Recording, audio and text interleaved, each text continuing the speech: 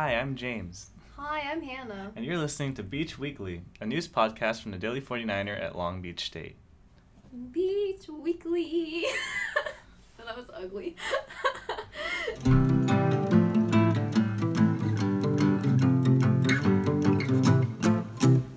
In our first story of the day, ASI reporter Perry Continente covered the recent Student Senate meeting where senators debated on a resolution that would support a bill that would essentially fund abortions on campus. Is that right?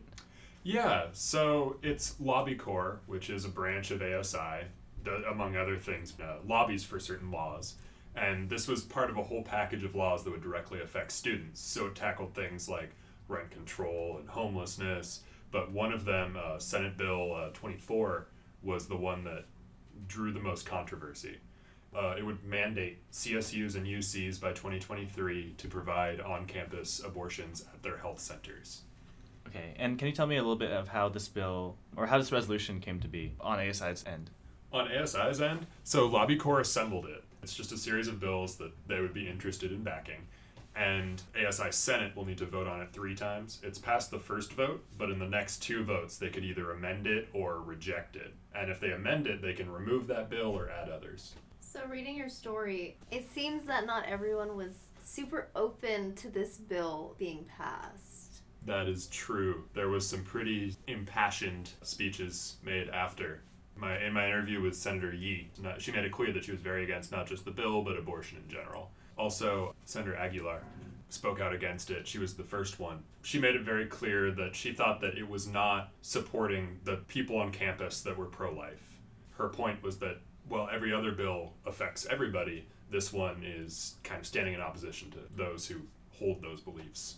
Were there kind of other ideas thrown around of why they wouldn't support the bill? Some people worried that it would be funded by student fees, which, reading the bill, it is not. It would be government funding, but it would not be directly funded by students. That was the other big one, but mostly it was about inclusivity.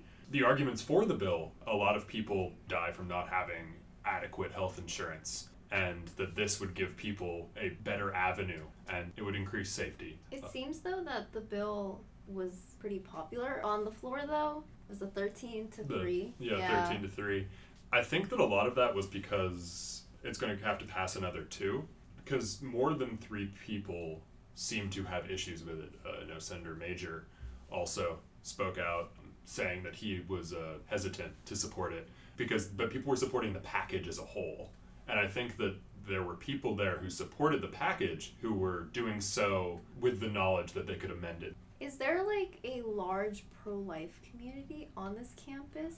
You know, this is my first semester here, so I couldn't tell you, but I have heard protests that seem to happen is in the fall. There's people out here with like giant signs.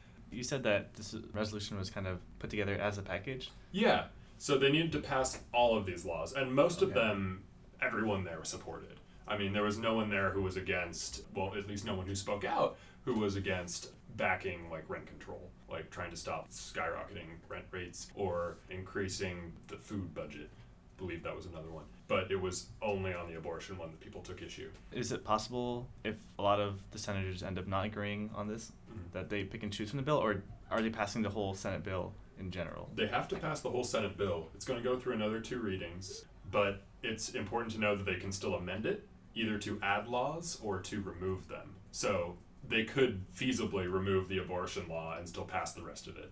But in order to pass it, they need to pass it as a group. There is the potential to amend.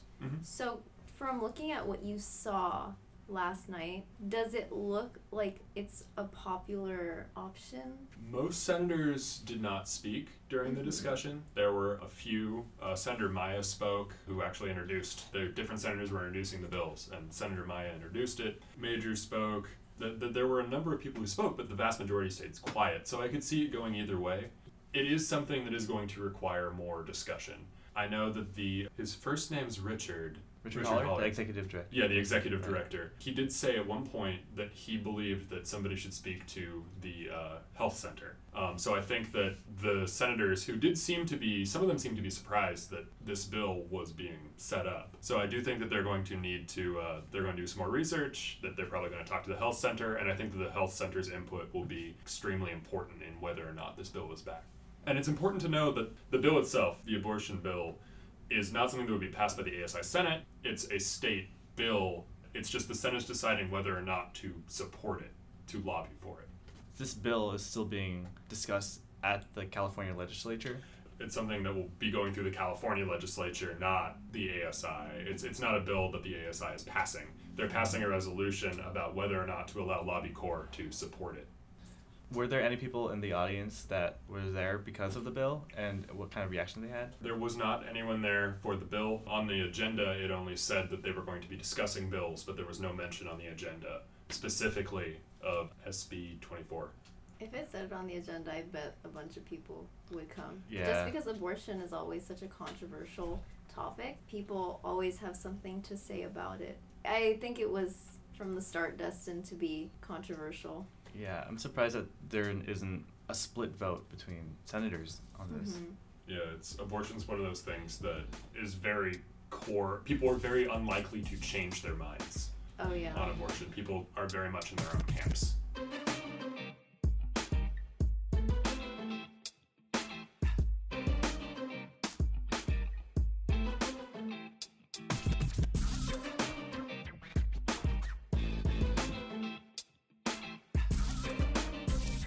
In our second story, there's a new bill introduced in the California Senate that could waive tuition fees for CSU and UC students.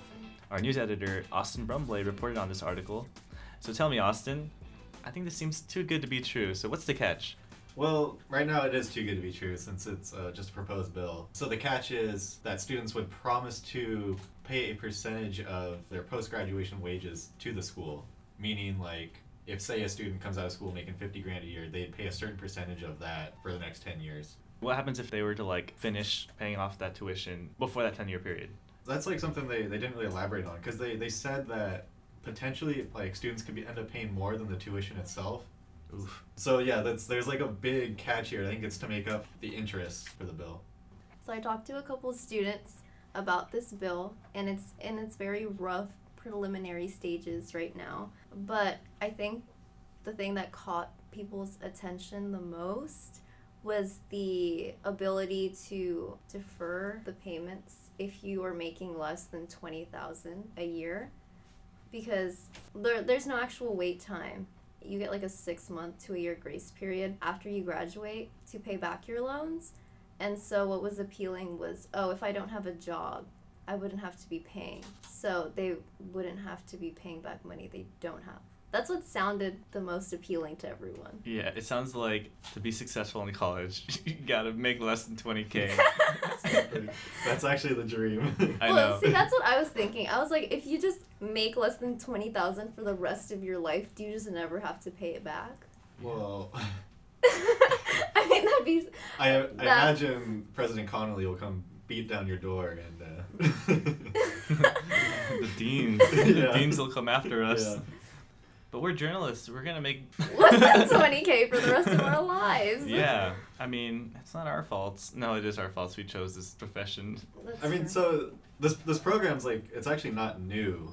It's just new to the California school system. Okay. So yeah. So Purdue actually uses successfully, according to the assemblyman, who I guess he modeled it after that. And even I read a local community college in Santa Maria was testing out this method of payment, which I found kind of interesting for a community college. But Did they say how much would be taken out of an income? Because it says a percentage. so But- yeah, all they say is percentage, but it is a percentage of what you make. Say a student makes $50,000 coming out of college, and there's another student that makes $70,000 coming out of college. The student making $70,000 a year will be paying more than the student that makes $50,000 a year. And they'll just yank it out of your paycheck like taxes? I assume so. I guess you sign some agreement where they actually can take the funds straight out of your paycheck. So, would this program, if it's passed, will it be implemented by all Cal States and UCs, or is it a few of them? Yeah, so schools will have the chance to opt into the program. It won't be mandatory, or the state won't mandate it. And so, yeah, schools will get the option to opt in this payment method, and then there'll be a test period for a couple years where they'll have to report to the state of how it's going.